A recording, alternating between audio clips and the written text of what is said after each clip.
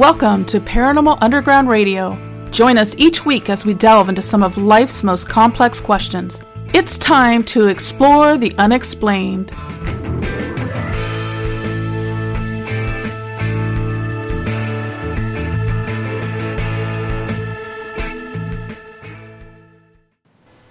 Hello and welcome to Paranormal Underground Radio. I am your host, Cheryl Knight, and today I have a very special co-host and a very special guest. You may remember my co-host, just maybe, vaguely, if you've heard the show before.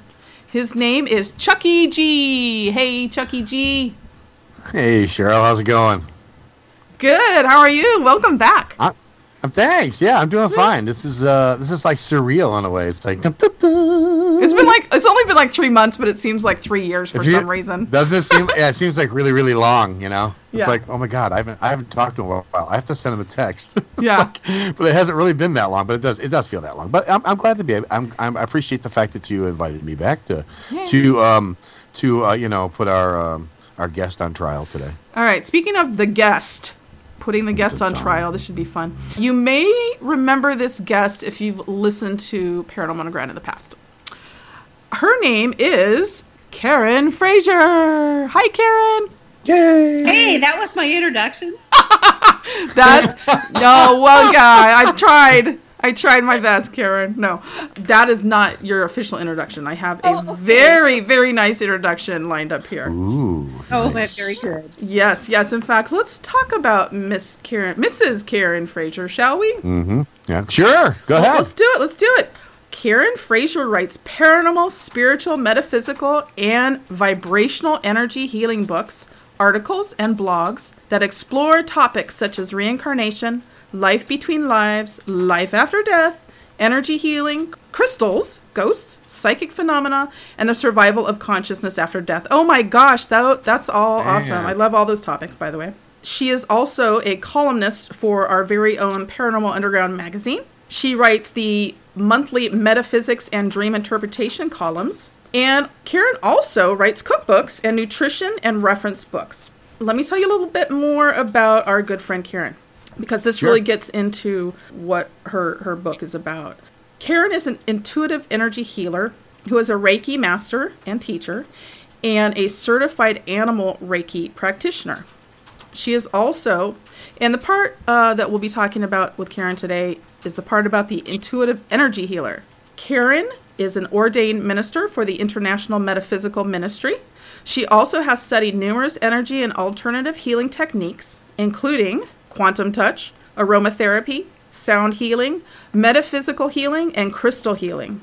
Karen holds a bachelor's of metaphysical science and a master's of metaphysical science from the University of Metaphysics, as well as a PhD in metaphysical parapsychology from the University of Sedona. She is currently working toward her Doctor of Divinity, specializing in spiritual healing at the University of Metaphysics. And I'm almost done. This is like the resume of resumes. I'm so jealous. Karen, to top it off, is a NIA white belt who also holds certificates in life coaching and life purpose coaching. She teaches classes in vibrational and energy healing, Reiki, and psychic development. Wow. Am I boring you? I'm tired. I'm out of breath. There's so much to read. I don't feel I'm qualified to talk to this lady right now. I'm not. No. Mm-mm. You're gonna have to. Yeah, you can do it. You can do it. Okay. All right. Thanks. Thanks All for right. the pep talk, Cheryl. Sure thing. And actually, what we're gonna be talking to Karen about primarily tonight is a really cool new book, and it is out. And Karen will tell us what we can get it later on, but it's called Higher Vibes Toolbox, Vibrational Healing for an Empowered Life. Nice. Welcome to the show, Karen.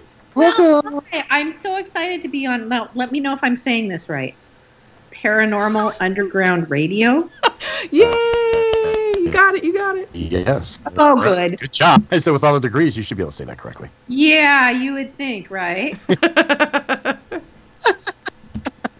I'm a paper tiger, dude.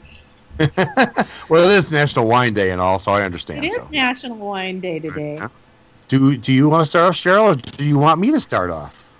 I guess I can start off with a question, and it's Sure. in regards to some terminology that is used in the book, specifically what Karen likes to call her work. Karen, you are a vibrational healer, or as you prefer to be called, correct, an intuitive energy healer. So I guess my question is, what is a vibrational healer or an intuitive energy healer? Yeah, it's really funny. It's really hard. And I'm sure we've talked about this on the show many times. I've always had trouble labeling myself because I feel labels limit us. However, when you have bios and you speak places and you write books, you're supposed to have a pithy label, right? So mine is, I use intuitive energy healer, a vibrational healer. And basically, it's somebody who works with energy and helps people to heal their body, mind, and spirit by removing energetic imbalances or vibrational imbalances and to bring balance back into your life. Mm-hmm. So that's not just, say, getting rid of negativity, negative energy. Because do you need a little bit of that for a balance, or what? Is that correct or not? We have duality in the world that we live in. There's negative and there's positive. And for everything, there's something opposite, right? Right. Mm-hmm. And so within the human experience, we do experience that duality. And I have said to people in the past, you, as a human being, as an embodied human, you cannot appreciate like sunshine. I live in the Pacific Northwest. And so we have a lot of rain, and I really appreciate sunny days as a result of that, right? Yeah. So you can't appreciate one without the other in the embodied experience. So as embodied humans, yes, we absolutely have balances and opposites of energies. However, as divine individuals, that is who we are as spirits when we're not in bodies. Mm-hmm. There's only one thing, and it's all love. Ultimately, we do not need them, but as part of the human experience, it is part of what we experience, and it's part of how we understand and appreciate and experience ourselves. Gotcha. So I have a question. So a lot of the books talks about, you always hear about vibrations and vibes and stuff like that. I mean, it's the book's title has got it in there. How's an easy way to explain to someone that maybe doesn't understand what that really means? Because it's a pretty open, it's a pretty open. Oh my God. Concept. Yeah, I could go on for hours and hours and hours, right? So all of us at our very, very most basic matter, at our very most basic level, are made of the same thing as everything we see and experience in our universe, and that's little tiny strands of vibrating energy. Little tiny strands that vibrate. And that's what we are, is that, and the density that those vibrating strands take on determines what we experience as matter. Mm-hmm. So you know what density is, right? What I mean by density, how tightly packed they are. Okay, so so everybody underneath is vibration, and everything you see is vibration. This rock, this chair I'm sitting on is vibration. A crystal I pick up is vibration. It's all made of the same stuff. Right. And I forgot where I was going with that because I had a little wine for wine day. That's okay. I get the idea of what you're saying. And then my question is, so these vibrations that come from pretty much every living organism, in rocks, everything, basically. Yeah. Everything. When something shifts, if I shift, if a tree shifts or something shifts, everything shifts, correct? Yes. So basically, vibration, the goal as embodied human beings, and I want to just point out again the difference. An embodied human being is what you are, flesh and bone. You're a spirit in a body, right? Correct. Yes, correct. As opposed to being in pure spirit or divine form. Mm-hmm. So remind me of the question.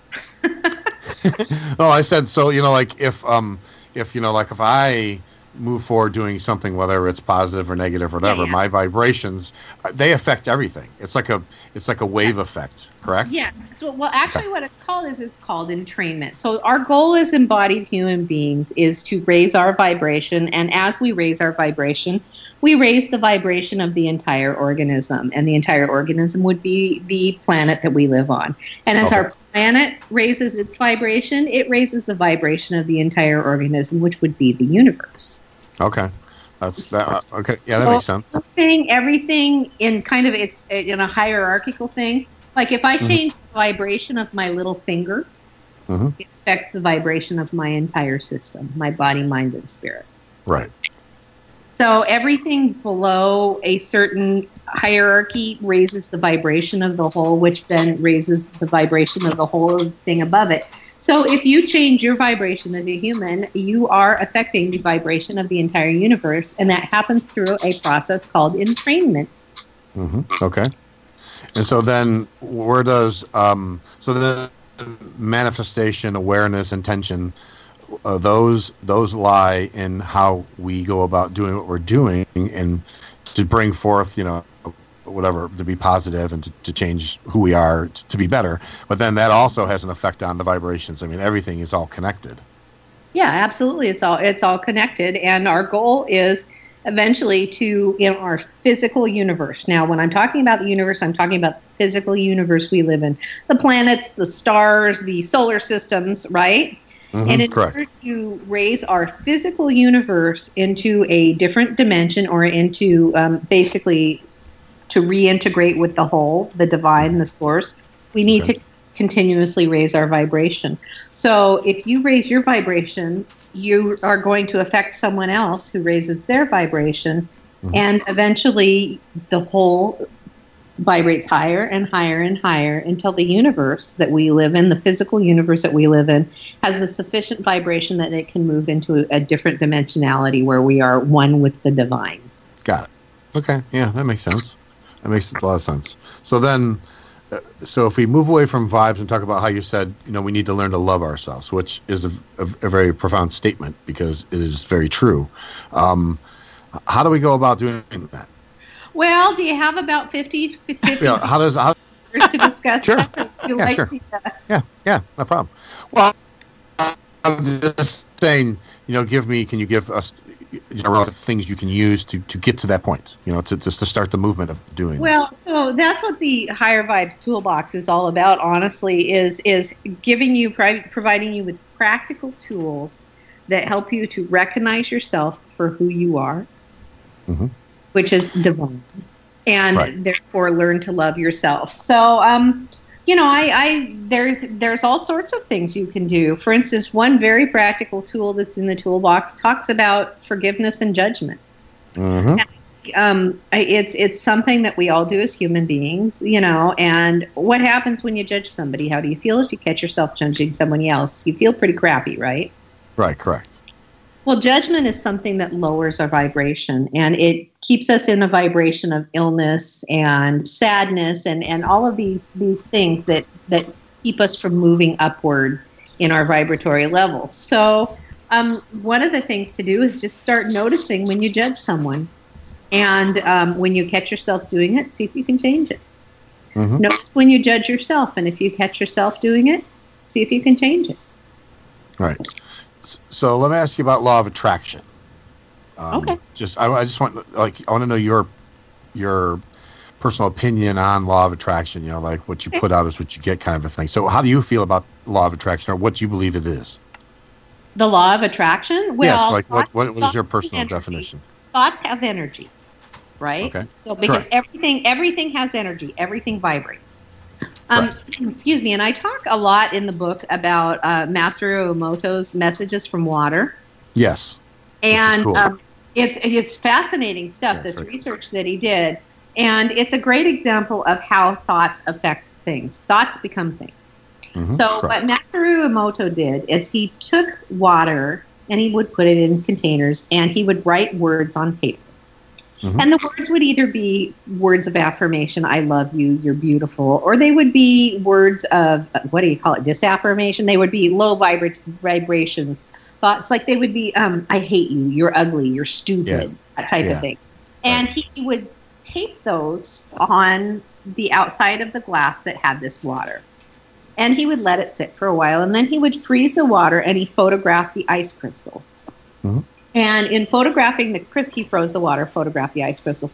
The crystals that had the higher vibration thoughts, you're beautiful, I love you, things like that, had ordered and very beautiful crystalline structures. Well, the water and the crystals that had the negative and lower vibration thoughts would look muddy and disordered and really just kind of unattractive, visually unappealing. Mm-hmm. And so I've done something similar. In my classes that I teach, one of the things I do is I program just some little crystal beads. Usually I use quartz crystals. And I put it in 2 separate baggies, just little round quartz crystal beads. And I write on one piece of paper, I write, I love you. And on another piece of paper, I write, I hate you. And then I put them in envelopes, and I mix the envelopes up, and so I don't know which is which. And I drop one in each bag, okay? Mm-hmm. And then I take and I leave those for about a week. Then I take them to my class, and the envelopes are still sealed. So nobody, including me, has any idea which is which. And I give everybody 2 crystals, one in each hand. And I say, okay, now tell me which one was in the I love you and which one was in the I hate you bag.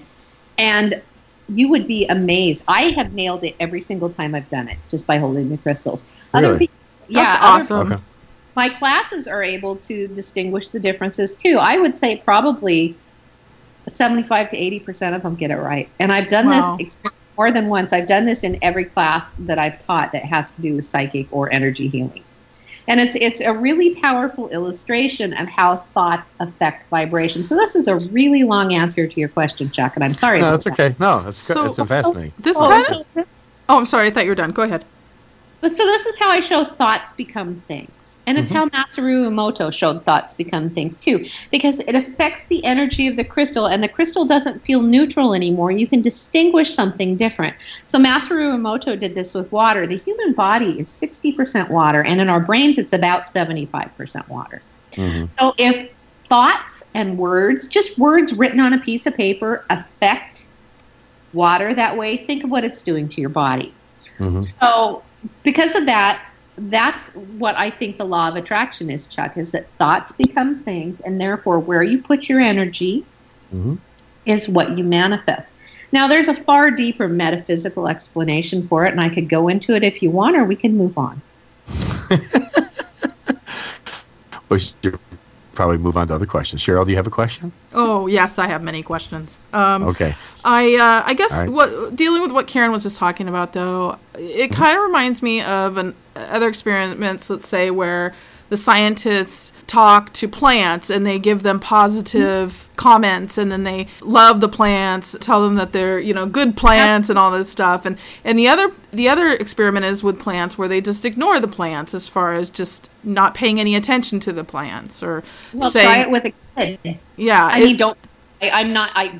Don't try it with a kid, but you know what I mean. You can see that in children too. The one side, yeah. Mm-hmm. Yeah, I worked in education, and I worked with children, and you can see in the kids who they flourish if you give them that type of confidence and that type of love. And the ones that don't get it, unfortunately, yeah, you're right. They oftentimes don't do as well. Interesting. Well, the premise of your book overall, from what I can tell, and I haven't finished it, as I told you before, but I'm sorry. But what I have read, I get the feeling that the overall message is that each individual holds the power to heal themselves in many ways, such as through even physical healing, mental healing, financial, relationships, careers, all these other things. So in your vibrational healing toolbox in the book, obviously instructs in a very detailed way how individuals can go about doing that. So my question is, when we start, let's say I'm a beginner, let's say, and I start doing this, pretend like I know nothing about it, where would I start? Where would you start? So if I think I actually say this somewhere in the book. I don't know. I wrote it a while ago, but Chuck has read it, so maybe he can remind me if I said that. If you have only one tool to use, you start with intention. Intention is everything. Did I say that in the book? Yeah, I think it's something to that effect, because it's like, intention is, a word is just a word without intention. Manifestation is nothing without intention. Everything is based on what you put into what you're trying to do. Yes, right. I agree. So intention basically sets it's like the thermostat for vibration. Ooh, I like that. Very cool. I came up with that. I like that. Trademark. Copyright, whatever. But yeah, so intention sets the thermostat for vibration. If you intend something, the minute you start to intend something, then you start to be aware of the things that you're doing that run counter to that intention. So intention, basically, as soon as you intend something, and usually when I say intend something, state it as intent, write it as intent, and focus on that intent. Mm-hmm. So say it out loud, write it down, and focus. Yep. Mm-hmm. And say it as often as you can. And when you start to think something that's counter that. So let's give you a really practical example. So what's something that you want to change? Let's say I want to change my financial situation. All right, prosperity is a big one. The two big ones that I usually hear are prosperity and relationship. You've got a lovely relationship, so yes, that's not a problem. All okay, good. So prosperity and relationship are the two biggest ones that I hear. Mm-hmm. So say I want more money, right? That's kind of where your intention is. First of all, the combination of I plus the verb that comes after it is very powerful. So if you say, I want to have more money, the universe is going to give you exactly what you just asked for, the experience of wanting more money. Okay. So instead of I want more money, what I recommend you do is that you create an intention as if you already have it. I am prosperous. This is a really simple one for somebody who's working with prosperity. Mm-hmm. I am prosperous. And usually what I would say is I give thanks to the universe that I am prosperous. Mm-hmm. And so that's your first thing. Now, the next thing is that if you say I am prosperous once a day, right? Oh, Chad just won the lottery. Whoop, whoop. Anyway, so if you say I am prosperous every day and you say it once a day, but your bills come in the mail and you think, I can never pay this. And you go to write a check and you think, oh my God, can I afford this today? And nobody writes a check. You go to use your debit card and you think, can I afford this today? And I mean, think of all of the thoughts that you have throughout the day to split through your mind in a split second, right? That are counter to prosperity. Yes. So what do you think is going to have more powerful? I give thanks to the universe that I'm prosperous, or those that you say once, or those millions of thoughts that split through your mind that tell the universe something else? That's the hard part, isn't it? It is. So the next step, so intention is first, but then you also have to then be in awareness and understand how you talk to yourself about that thing that you desire. Okay. Mm-hmm. And then you need to change it. When you catch it, you need to stop it.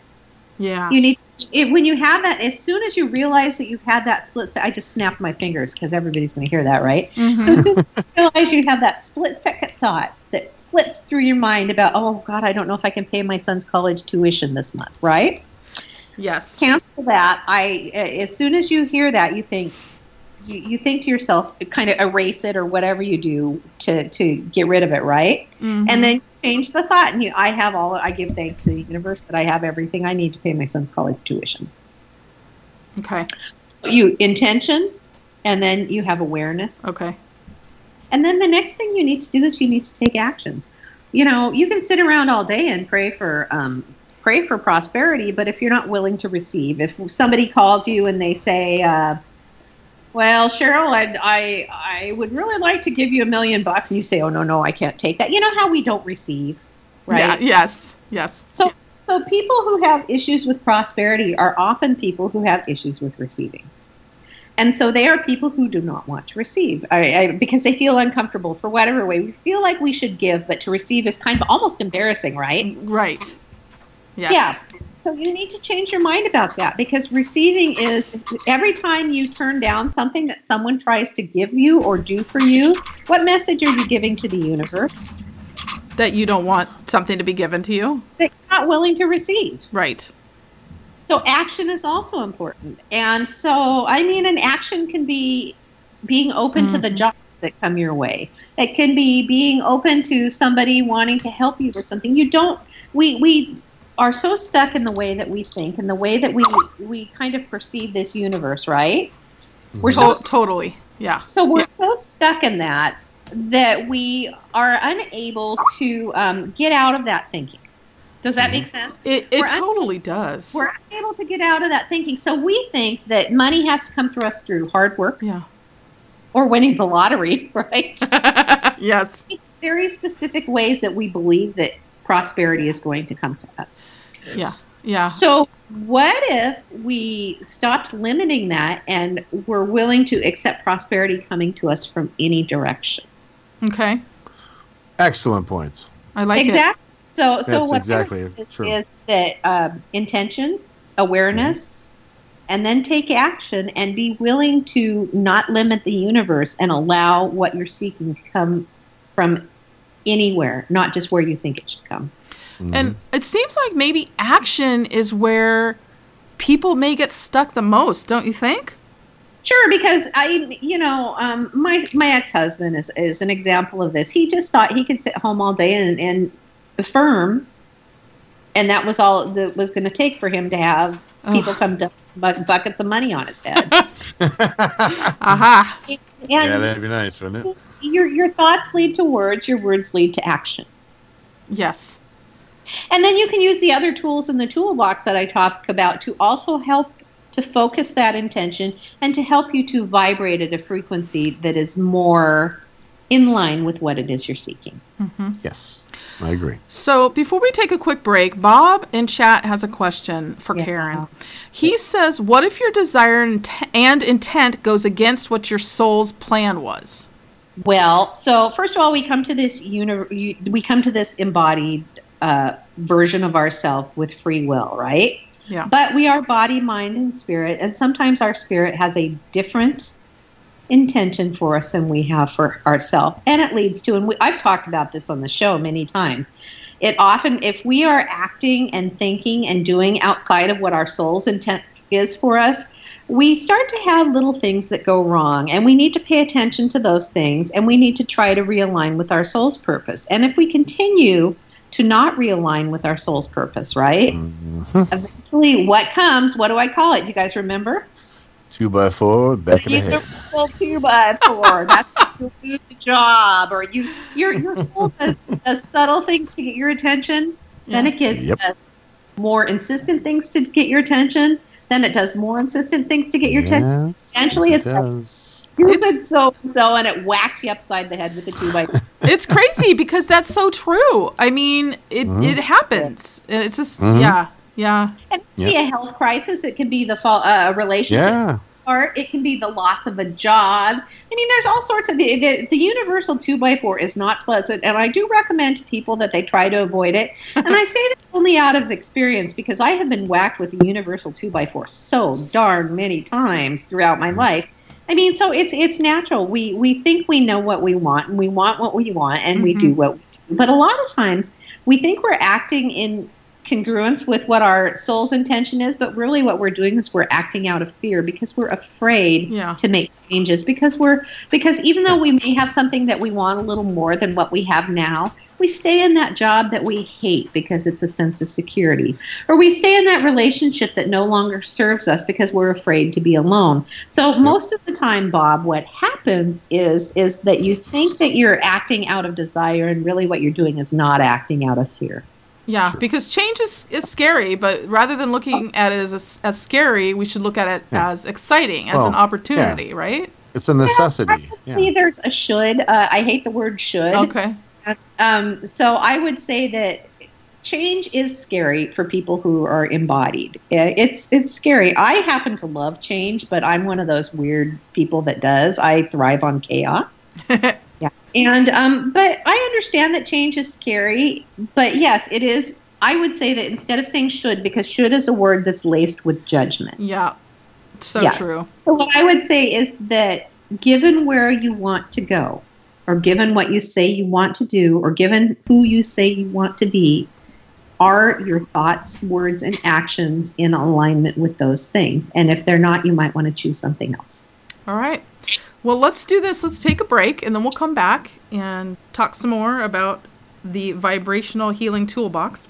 You are listening to Paranormal Underground Radio. We will be right back.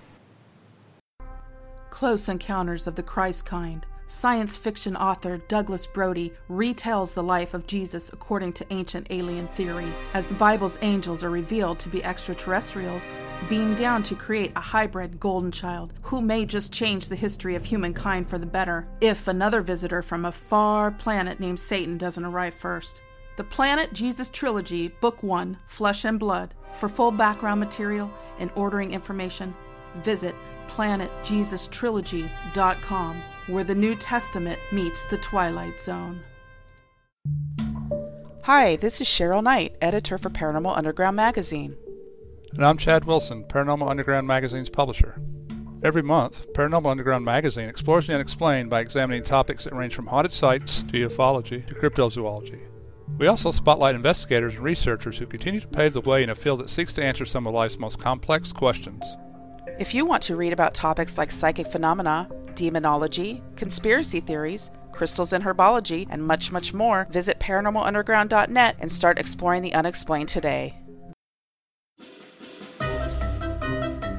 Hey everyone, if you can't get enough of Paranormal Underground, then I've got good news for you. We're on social media. You can find us on Twitter, on Facebook, and I think even on MySpace, and nobody has a MySpace page anymore. So check out Paranormal Underground on your favorite social media site today. Hey, are you looking for a new paranormal podcast? Check out All Day Paranormal with me, Crystal Vermis. And me, Manny Vega. We come to you every week with the latest in supernatural news and entertainment. That's right, and you can find out more by going to getspooked.net. And don't forget to check out our YouTube show by going to getspooked.net/YouTube. The Crusaders are commonly thought to have been motivated by their deep Christian faith.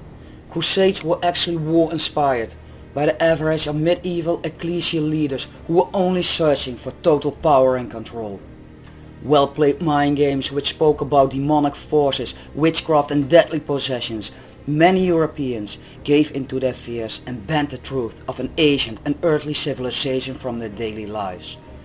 It became an unknown world, not seen by the naked eye but capable of possessing your soul and in the worst case even kills you. In order to keep the people away from the truth, it had to be feared forever. Restoring the voice of our people, we give back what once was stolen from you, your freedom in thinking, creating and believing.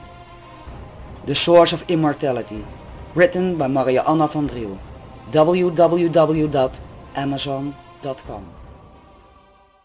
Hey everyone, it's Karen Frazier, co-host of Paranormal Underground Radio in the Dark. Thanks for listening to the show. You've probably read my column in Paranormal Underground magazine. I write columns about energy healing, metaphysics, and also dream interpretation. But did you know I also am an author of multiple books about metaphysics and the paranormal? You can learn more about the books that I've written on my website, authorkarenfrazier.com. That's author Karen, Karen, Frazier, FRAZIER.com. Hey everyone, this is Winter Balefire, contributor for Paranormal Underground magazine, correspondent for Paranormal Underground Radio in the Dark, and now I'm very happy to announce a published author. My first poetry book, Love Letters Destroyed, is now available on Amazon.com, Lulu.com, Barnes & Noble, and other booksellers. Ebooks are also available. You can also check out pseudosynthpress.com for information on signed copies. Again, that's Love Letters Destroyed by Winter Balefire. Thanks, and I hope you enjoy.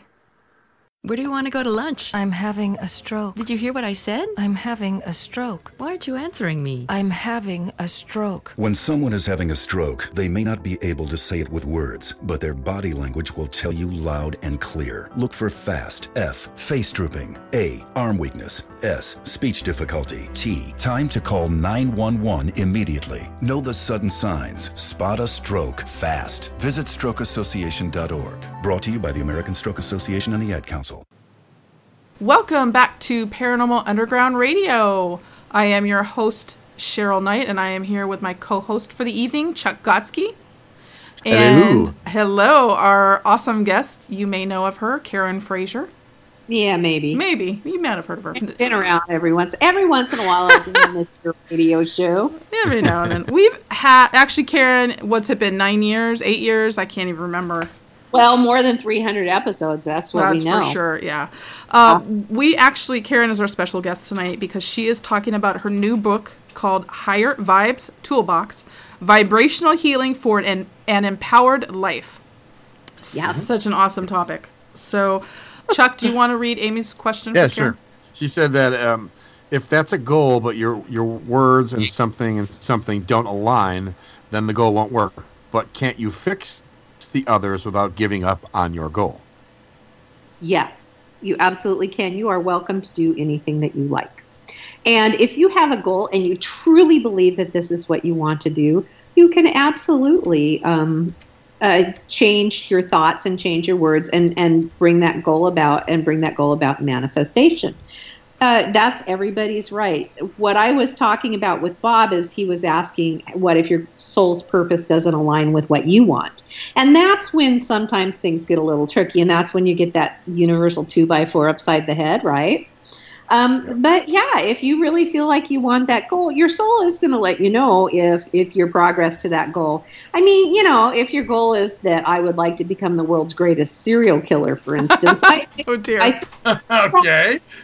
I'm being extreme and I'm being ridiculous, but it's illustrative, I guess. Yes. So if that's your goal, I want to be the world's greatest serial killer, and your thoughts and your words and your actions line up with that, you're probably you can make that happen. Please don't. But at the same time, if that's not in line with what your soul wants for you, then you're probably going to get some signs that maybe that's not in line. And all I'm saying is, if you get those signs, you may want to see if what you're choosing is actually, if you're doing it out of love or if you're doing it out of fear. Mm-hmm. Do you think I answered it? Good answer. Yeah, that was a good answer. All I right. think it was good. Yes, definitely. Now you can ask your question. I'm sorry I interrupted you. I want to talk about the first section of the book.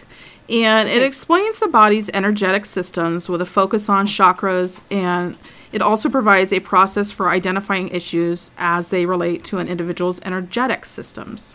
It also, as we've been talking about, offers a process for healing. But can you explain a little bit more about chakras and energetic systems? Sure. So basically, every person who is embodied is not just a body. We are a body, a mind, and a spirit. And our body is the purely physical stuff. That includes our brains, our physical brains, our nervous system, all of the systems in our body. That is our body. Then we have our minds. Our mind is still, our mind is the part of our brain, or it's the non-physical part. So that's things like emotions and spiritual belief and that type of thing. So that's the mind. That's part of the non-physical. And then your spirit is the divine part of you. The part of you that, while it's in your body, it also exists outside of you as part of something greater. Mm-hmm. And so our energy systems are the connection points between our bodies, minds, and spirits. So I talk about auras, chakras, and meridians. Auras are the energy system that surrounds your body. And I list several different kinds, and I don't want to really go into that much depth here because we don't have that kind of time, right? Yeah. So you have your aura, you have your meridians, which are energetic channels and pathways through your body. That's what's usually addressed in things like acupuncture. Mm-hmm. That's clearing those meridians so that the energy can flow freely through your body. And we also have the physical energy that flows through our body. That's your nervous system, right? Okay. Mm-hmm.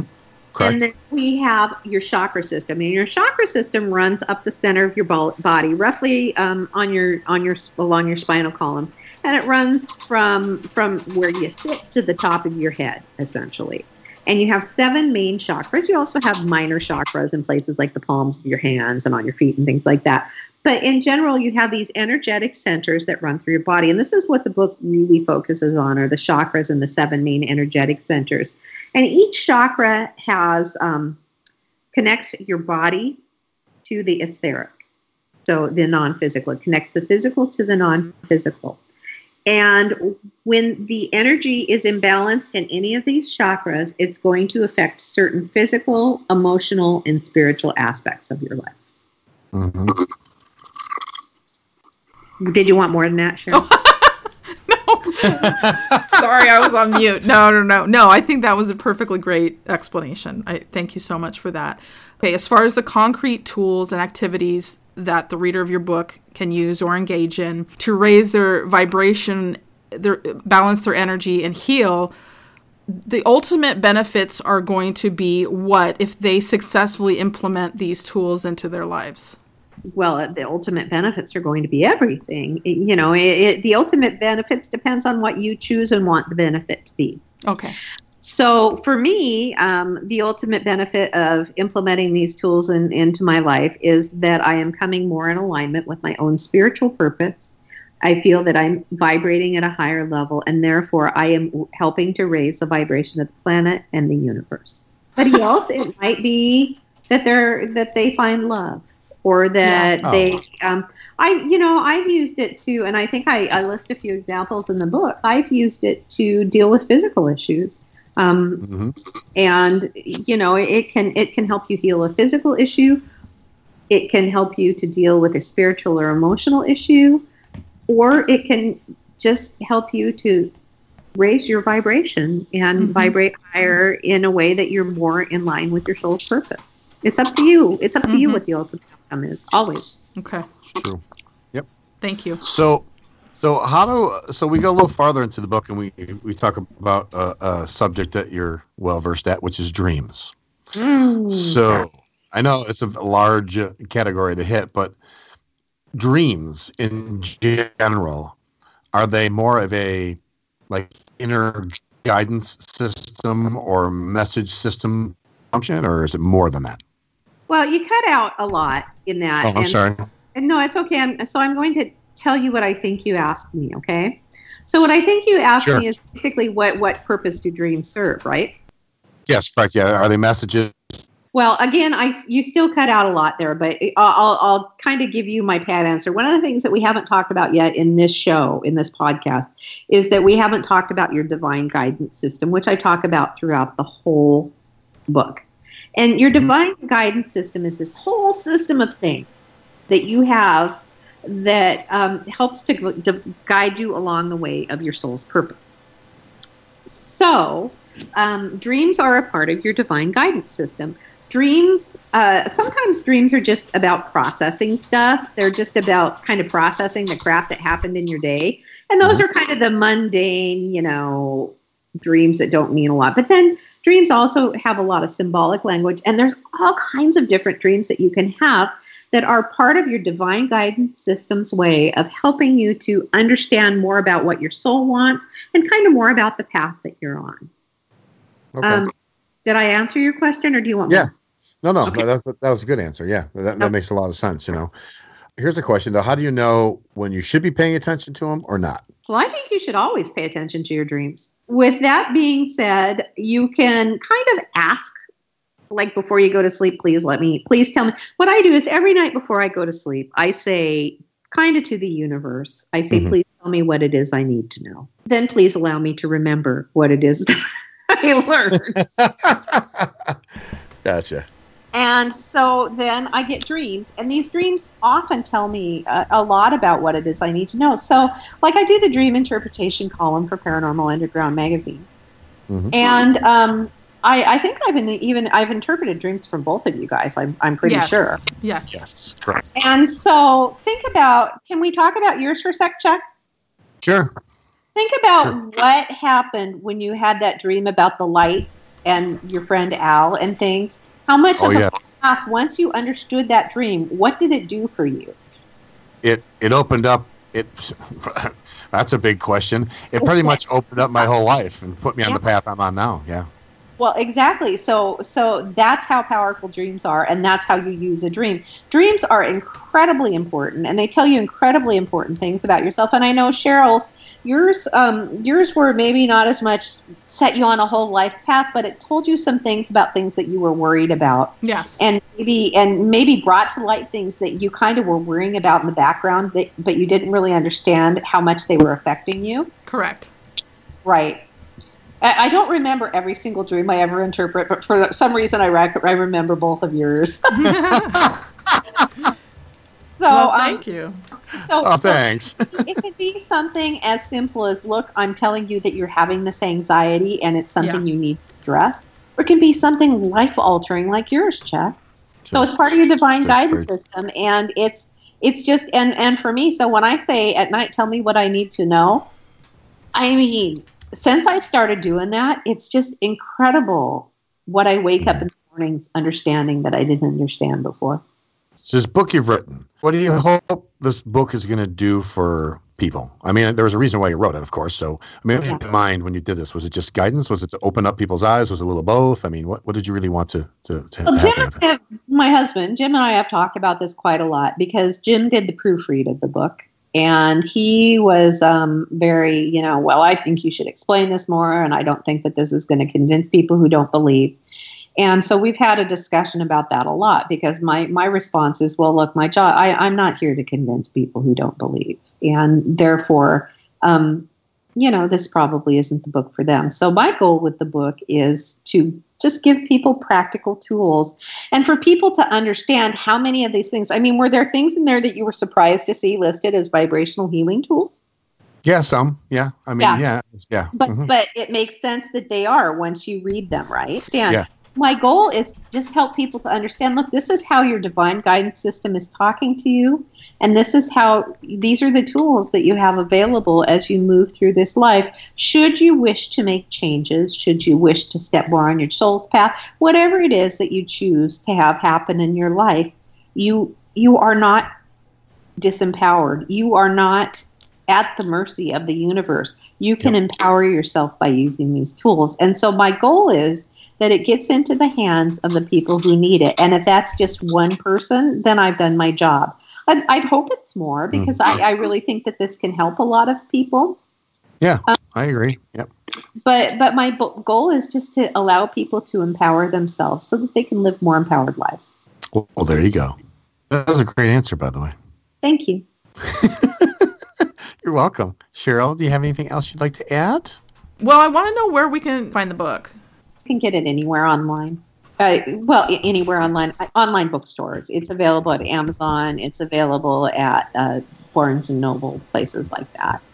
And, if you can't find it, you can always contact me through my website, authorkarenfrazier.com, and I'm sure I'll have a copy or two as well. Very good. What about social media or your website? Where can they find you?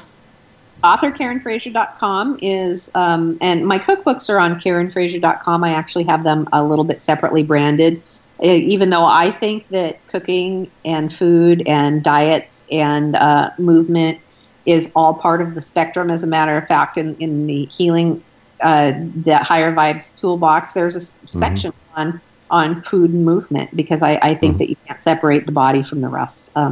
But anyway, so that's on karenfrazier.com. And I have a Twitter. It's at authorkfraz, Kfraz. I'm really bad at the Twitter. And so mostly find me on, but I am pretty interactive with people who follow me on Facebook. And that's author Karen Frazier. There you go. All right. Well, I encourage our listeners to check out your book. Again, it's called Higher Vibes Toolbox, Vibrational Healing for an Empowered Life by Karen Frazier. Yay. Ooh, Bob's going to buy your book. Oh, well, see, there we go. One book sold. One. Cha-ching. One. Bam. All right. Thank you, Karen. Thank you, Chuck. And for our listeners, You're welcome. Please stay tuned for our correspondence segments up next. I'm Crystal Vermis. And I'm Manny Vega. From Salem, Massachusetts, we are your Paranormal Underground Radio in the Dark correspondents. We are also the hosts of the All Day Paranormal podcast and All Day Paranormal After Dark, the YouTube show. Find out more about us at getspooked.net. Now for our paranormal news segment of the week. Let's get into some paranormal news. Let's do it. I hear you have something interesting, right? I do. I have something. I'm a little scared, actually, based on when you told me about it. It sounds really... It's something that gives me goosebumps. Well, it's unconfirmed necessarily what this thing is or what these experiences are. But basically, I've got a story, or two stories, from one person that was shared to Rosemary Ellen Guiley's blog just in the past week. She just wrote their accounts, and then there was some speculation as to what these accounts might have meant, or where they came from, or what these entities were, that sort of thing. So that's what I'm breaking down for you right here now. Yeah. All right. So this is again a blog on Rosemary Ellen Guiley's website. It's called visionaryliving.com. She writes, 2 strange encounters. Are they ultra-terrestrials, jinn, or a time slip? Okay. Jinn. I knew it was about the jinn, and I can't handle the jinn. I just feel like they're like these like bugs that are creepy crawling all over you, and you can't see them, and it's just like they're running the world, guys. Well, do we want to describe what the jinn are first before we get started?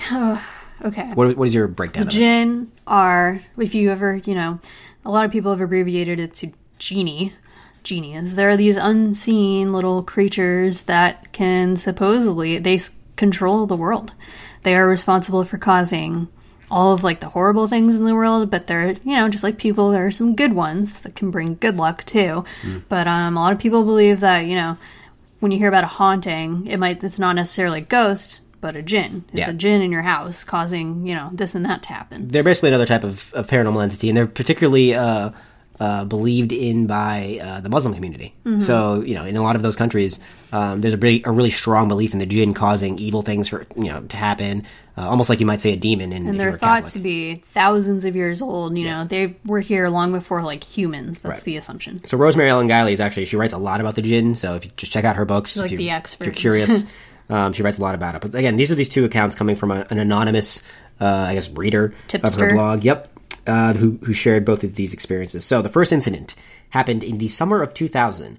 My cousin and his friend, both 11 years old at the time, were riding their bicycles.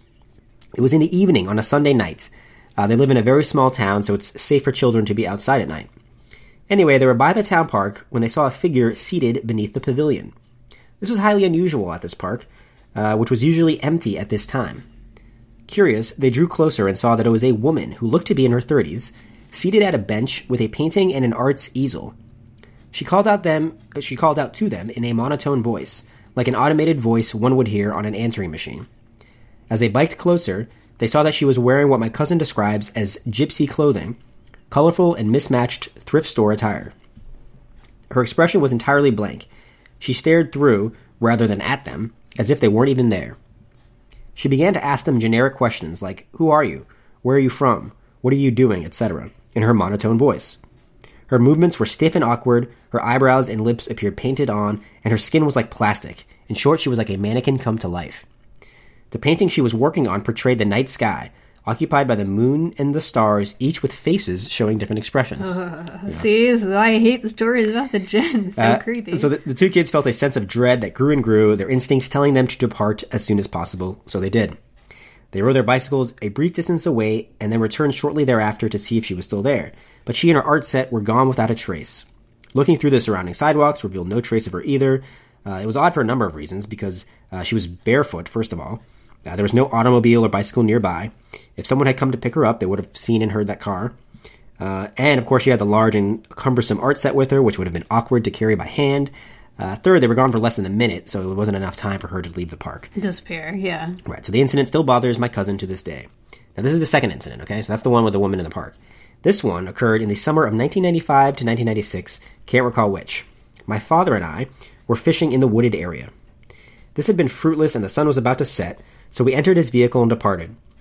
As we pulled away, we turned to the side and saw a woman on horseback in traditional riding garb, including a red coat, white pants, boots, etc. She stared at us angrily, as if we were intruding on restricted land. We pulled forward and looked back, and she was gone without a trace. Confused and unnerved, we left immediately after. This was bizarre for a number of reasons. There is no, nor has there ever been, a stable in the area, and owning and riding horses is a hobby well out of the price range for most locals. This specific stretch of woods has no clearings, no paths for a horse to walk on. Most curiously, the woman and her horse were completely silent. If they had retreated back into the woods, we would have heard the sound of hooves clapping, but we didn't. So those are the 2 stories, and this anonymous person makes the following observations about these experiences. In attempting to find a basis for this phenomena in physics, I've landed on the conclusion that these entities are comprised of a form of matter that, here we go, A, has its constituent atoms spaced so far apart that it is very thin, to the point of being able to pass through solid objects and surfaces, perhaps like a vapor or a plasma. Mm-hmm. Or B, they are somehow able to adjust their atomic configuration at will so as to assume temporary solidity, a form of transmogrification. Okay? This is in addition to altering their electromagnetic frequency so as to enter the visible light spectrum. All right, that's a little interesting, but this mode of existence is why religions invented the term or concept of spirit and its derivative terms. So those are the guy's stories and his theories on it. Rosemary Ellen Guiley, she kind of chimes in and says that she thinks, first of all, the woman in the first story, that, person sitting in the park, reminds her of sort of like the Men in Black, Women in Black, or Black-Eyed Children. Yeah. Right? So like the robotic... Just like Alien. Yes. Kind of just... They don't know how to act like humans. That's what I think. Well, she mentions there's a faint alien or ET association because of the celestial art. She's out of place. She does, she disappears quickly. There's that artificial robotic behavior. So yeah, a lot of that... Her face looks painted on. Right. And because they were filled with dread, that's a common trait of the Men in Black and other weird beings like that. Or... could be the Jinn, Rosemary says, because they're known for shape-shifting and for being tricksters. See, for some reason, when I picture Jinn, though, I picture these tiny little gnome-like creatures or leprechaun-like creatures. I see it differently. I see them as like these tall, like almost like shadow people. So, yeah, types. But sure, that just explains it. So many people have different perceptions of what the Jinn might look like. Right, and Rosemary says they were actually thought to be a form of plasma as well, so that's interesting. And then John A. Keel, who's an expert on high strangeness, has another potential explanation. He actually coined the term of ultra-terrestrial, which describes entities of unknown origin, but that are indigenous to the Earth. So not like aliens that are outside of our world, but beings that are weird and inside of our world. And so that's sort of like if you're if it is a Jinn, it exists on Earth, but it's like crossing over into another dimension almost. In the second story, though, that woman and the horse, that could be more of like a time slip situation because, as Rosemary says, oftentimes you can't hear anything if there's somebody who's in a time slip. The woman who crossed over, if it was in a period of time where horses and automobiles were both, around at the same time, she might not have been freaked out by the fact that there was a car there. She might have just been annoyed. So she's not in the side of the Jinn here. Yeah, this is more like just I was going to say that too, yeah. So, that might have just been the person being like, hey, there's not supposed to be horses here, and that's why they were mad. But in both of these cases, you're talking about, basically that thin veil, right, that you can cross over. And if there's a dimension where the Jinn are existent, perhaps, these two kids on their bikes were able to see a Jinn in person, or just some sort of weird creature disguising itself as a human. So it's your story. What do you think? I'm leaning towards more... Jinn for the first one, right? Well, no, I don't think Jinn, because I feel Jinn to be a little bit more trickster types, you know what I mean? Yeah, I feel like this one was just painting and painting. I think they just happened to come across something weird, and that, that ultra-terrestrial thing kind of speaks to me a little bit, like perhaps a Men in Black, perhaps some sort of like weird entity that they weren't supposed to run into, and then it took off as soon as it saw them. I guess because it was calling out to them and trying to get them to come closer, perhaps it could have been a Jinn trying to like do something... dastardly, I don't know what. But you could also say that's the same for like a Black-Eyed Kid type situation. So I'm leaning more towards those. In the second case, I do think a time slip would make sense. Time slip, yeah. I'm on time slip too. Yeah. All right, well, I don't know. I don't know what tops a Jinn story, but I do have an alien story for us. I think that's a pretty good follow-up. It's a good one. So mine is actually about an author who claims to have, not just, maybe I saw an alien, nothing like that. He actually thinks he... Okay, for the purpose of the story, I'm not even going to say he thought. I'm going to say the author did interview aliens. I'm going to give him the benefit of the doubt. You're bought in on this. I am. So, just to give him the benefit of the doubt and set up the story correctly. This guy interviewed aliens, okay? All right. Miguel Mendonça, 43, claims to have interviewed several real aliens in order to pen his latest book called Being with the Beings. In it, aliens reveal that they are abducting humans from Earth and explain why, according to the author. It is said to be an insight into the interactions with alien visitors from across the universe with the humans they either abduct or contact. Mr. Mendonça, a former green energy expert who helped shape UK renewable power policies, interviews each of the human contactees in the book before allegedly speaking to their alien guides through them. One alien called Sasha is allegedly a Pleiadian from the Pleiades star cluster and the constellation of Taurus, one of a number of designated alien races according to UFO believers. We've talked about the Pleiadians before, I think, on here. Sasha talks about working with humans to help them transcend to a higher state of consciousness that aliens have allegedly already reached, where there is a lack of ego and therefore conflict, and the physical body becomes irrelevant. That all sounds pretty convenient. That sounds appealing. Asked by the author, what is the most important message you can give to humanity at this time, Sasha replies, to remind humans over and over again that they are not their bodies. They are not their minds or their thoughts or emotions. They are not singular beings. They are multidimensional beings having a human experience, anchored by an ego here in physical reality. Hey, if I'm not my body, my thoughts, or my emotions, what the hell am I? Well, you are a multidimensional being having a human experience. I'm having a confusing experience. Sasha went on to explain once humans are recognize this, they can move beyond the quote-unquote third density to a fourth, where they will feel wholeness. Get that? Come on. Okay. Hurry up. All right. Come on. I'm trying to move to my further density here. Sasha says it is very important in this crucial time of human transformation to not be pulled out of your awareness of your wholeness through the distraction of the physical world. Through another contact, Mr. Mendonça claims to have had a strange conversation with a group of amphibious humanoid aliens said to be from the Betelgeuse star system. Betelgeuse. Known as the Orion Council. Reptilians, anyone? He asked them why they work with humanity. They said, we are also learning from you, and you are learning from us. It is an agreement. Many beings work with the Orion Council, but though some haven't believed that it is possible to communicate with beings from the Betelgeuse star system, it is, and we are here to prove it. The author also spoke with aliens from the Fajon race, an alleged planet in the Andromeda galaxy called Faki. The group said, we are from a vibrational existence, which is similar to what humans call the fifth dimension.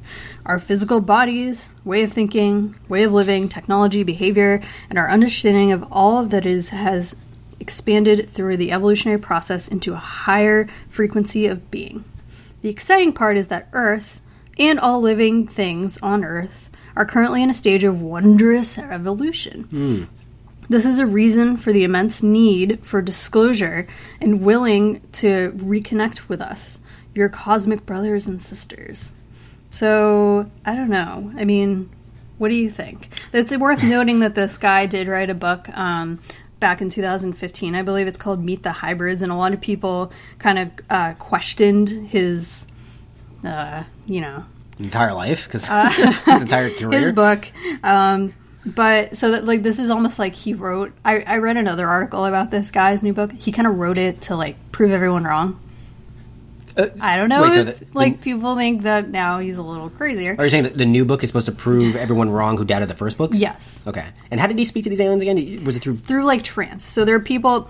We actually talked about this story last week. Remember the woman who said she was an alien hybrid? Oh yes, we did. We had a story about a woman who was an alien hybrid. She believes that aliens like fused their DNA with hers, and now she's like, I don't know. She herself is a hybrid. She goes around talking about it. Like, she wrote a book about it recently. So he talked to these people who also claim to be alien hybrids. They probably just look like you and I. Right. And then he interviewed them for this book. Okay. What do you think about that? Are you buying this at all? No, I asked you first. Okay. Well, first, I feel like it's important to acknowledge the fact that this. I think there's a good chance that the guy's probably made it up. So, like, that's like the 95% likelihood. Okay, but let's be honest. He's more accomplished than us. He has 2 books. Okay. I mean, I'm published by HarperCollins. Like, I don't know. I'm just saying. I don't know who this guy is. I'm not gonna. But okay, fine. So let's just put that aside and say that he hasn't made it up here. If he hasn't made it up, he's got some pretty tremendous access to all sorts of knowledge out there in the universe. All these different alien races. So do we, though. Why couldn't we could just go interview these people. I guess. I'm just saying. Yeah. Right. So that's phenomenal. And so they've got some good. But what I find interesting about this is that every time you hear one of these discussions about what it means to be achieve your higher plane of existence and whatnot. Mm-hmm. I've never achieved my higher plane of existence, so I'm not trying. You gotta meditate, man. I'm not trying to knock it because I haven't tried it. But it does seem a little boring to me. Didn't you read Eat, Pray, Love? Remember she has that meditation experience? Yeah, talk about boring. Like, that was a snooze fest. So, I'm just saying... Wait, did you really read that? I can't remember. Yeah, I did. Did I make you? You made me. Is that one of the ones I made you read? Yeah, that's one of the ones. No, remember she has... Okay, for real, without joking here, there is a point where she has a meditative experience, and she does achieve that higher plane. Because she goes to India or something, or is it... Bali? I don't No, know. Indonesia. Sure. And so it's like a meditation retreat, and she does have one of those moments, and she's like the biggest skeptic about this stuff when she gets there. I don't know. That's fine. I'm not doubting meditation. What I'm saying is, But it's the same. It's the higher plane of existence. I know, but everyone always talks about how, like, okay, so our bodies are not really our bodies. Our, thoughts aren't really, like, it doesn't matter, like, right? Like, pretty much everything in existence doesn't really matter. But we're all meant to be on this higher plane of, like, extraterrestrial being. But, like, when you think about it, I don't like, understand that. What exactly am I supposed to be then? Am I like some weird star system that's You're just like beeping a from cloud. Yeah. That doesn't sound very exciting. You're like a poof. You get, like, you get access to, like, all this sort of, like, crazy knowledge, but I'm like, okay, do I still get to watch, like, baseball? Like, I don't know. Like, it seems like... No, you don't got eyeballs. But, like, it's like you wouldn't need eyes to watch baseball for enjoyment, because you don't need enjoyment. Right. Your existence is just so enjoyable. I don't That's get like that. what it is, though. Like, But doesn't that seem boring? Like, I'm just constantly happy for the rest of existence, Yeah, I hate that floating shit. in the, like, the nebula. do you know, like, that actually reminds me, you know the shit with, like, what is it? It was, like, near-death experience stuff. Sure. And people are just like, oh, like, I felt this light, and I felt like I was in love. I felt I was filled with light. I was filled with love. Nothing else mattered. What do you mean nothing else mattered? What about do you mean? chocolate? What about chocolate? What about, like, your dog that you left, back on Earth? Your families, Like, your friends, family? like, all your loved ones. Just don't care about your daughter anymore, I guess. Like, Don't you like the taste of wine? Like, I don't know. I know, I it's feel like, like- if I'm just floating in space as, like, this star system, like, what am I doing? Like, is there any sort of, like enjoyment? And, like, I get it. Like, I've achieved a higher knowledge and a higher knowing, and I don't need any of those things. Yeah, exactly. It's a bucket list item. But guess what? There are other items on the bucket list, okay? Could I go to Mount Everest? Like, can I see things? Can I go Yeah, to, I like, can I see the Aurora Borealis? Like, I Yeah. feel like there's a lot to enjoy with this, inferior So you physical aren't body. buying what the aliens are selling. I just think these aliens need to, like, sell me on this a little more. Maybe we need to sell them on the concept of chocolate. My or physical body- cigarettes or other enjoyable things. I feel like I got a pretty good gig going with my thoughts and emotions right Yeah. now, okay? I don't know. So I I'm know, just maybe saying. you guys need to get back to basics. I feel like you aliens need to, like, sell me on being a nebula, okay? Because other than that, I don't know. I'm not buying it.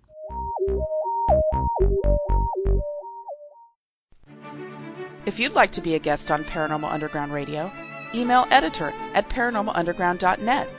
Until next time, keep exploring the unexplained at paranormalunderground.net.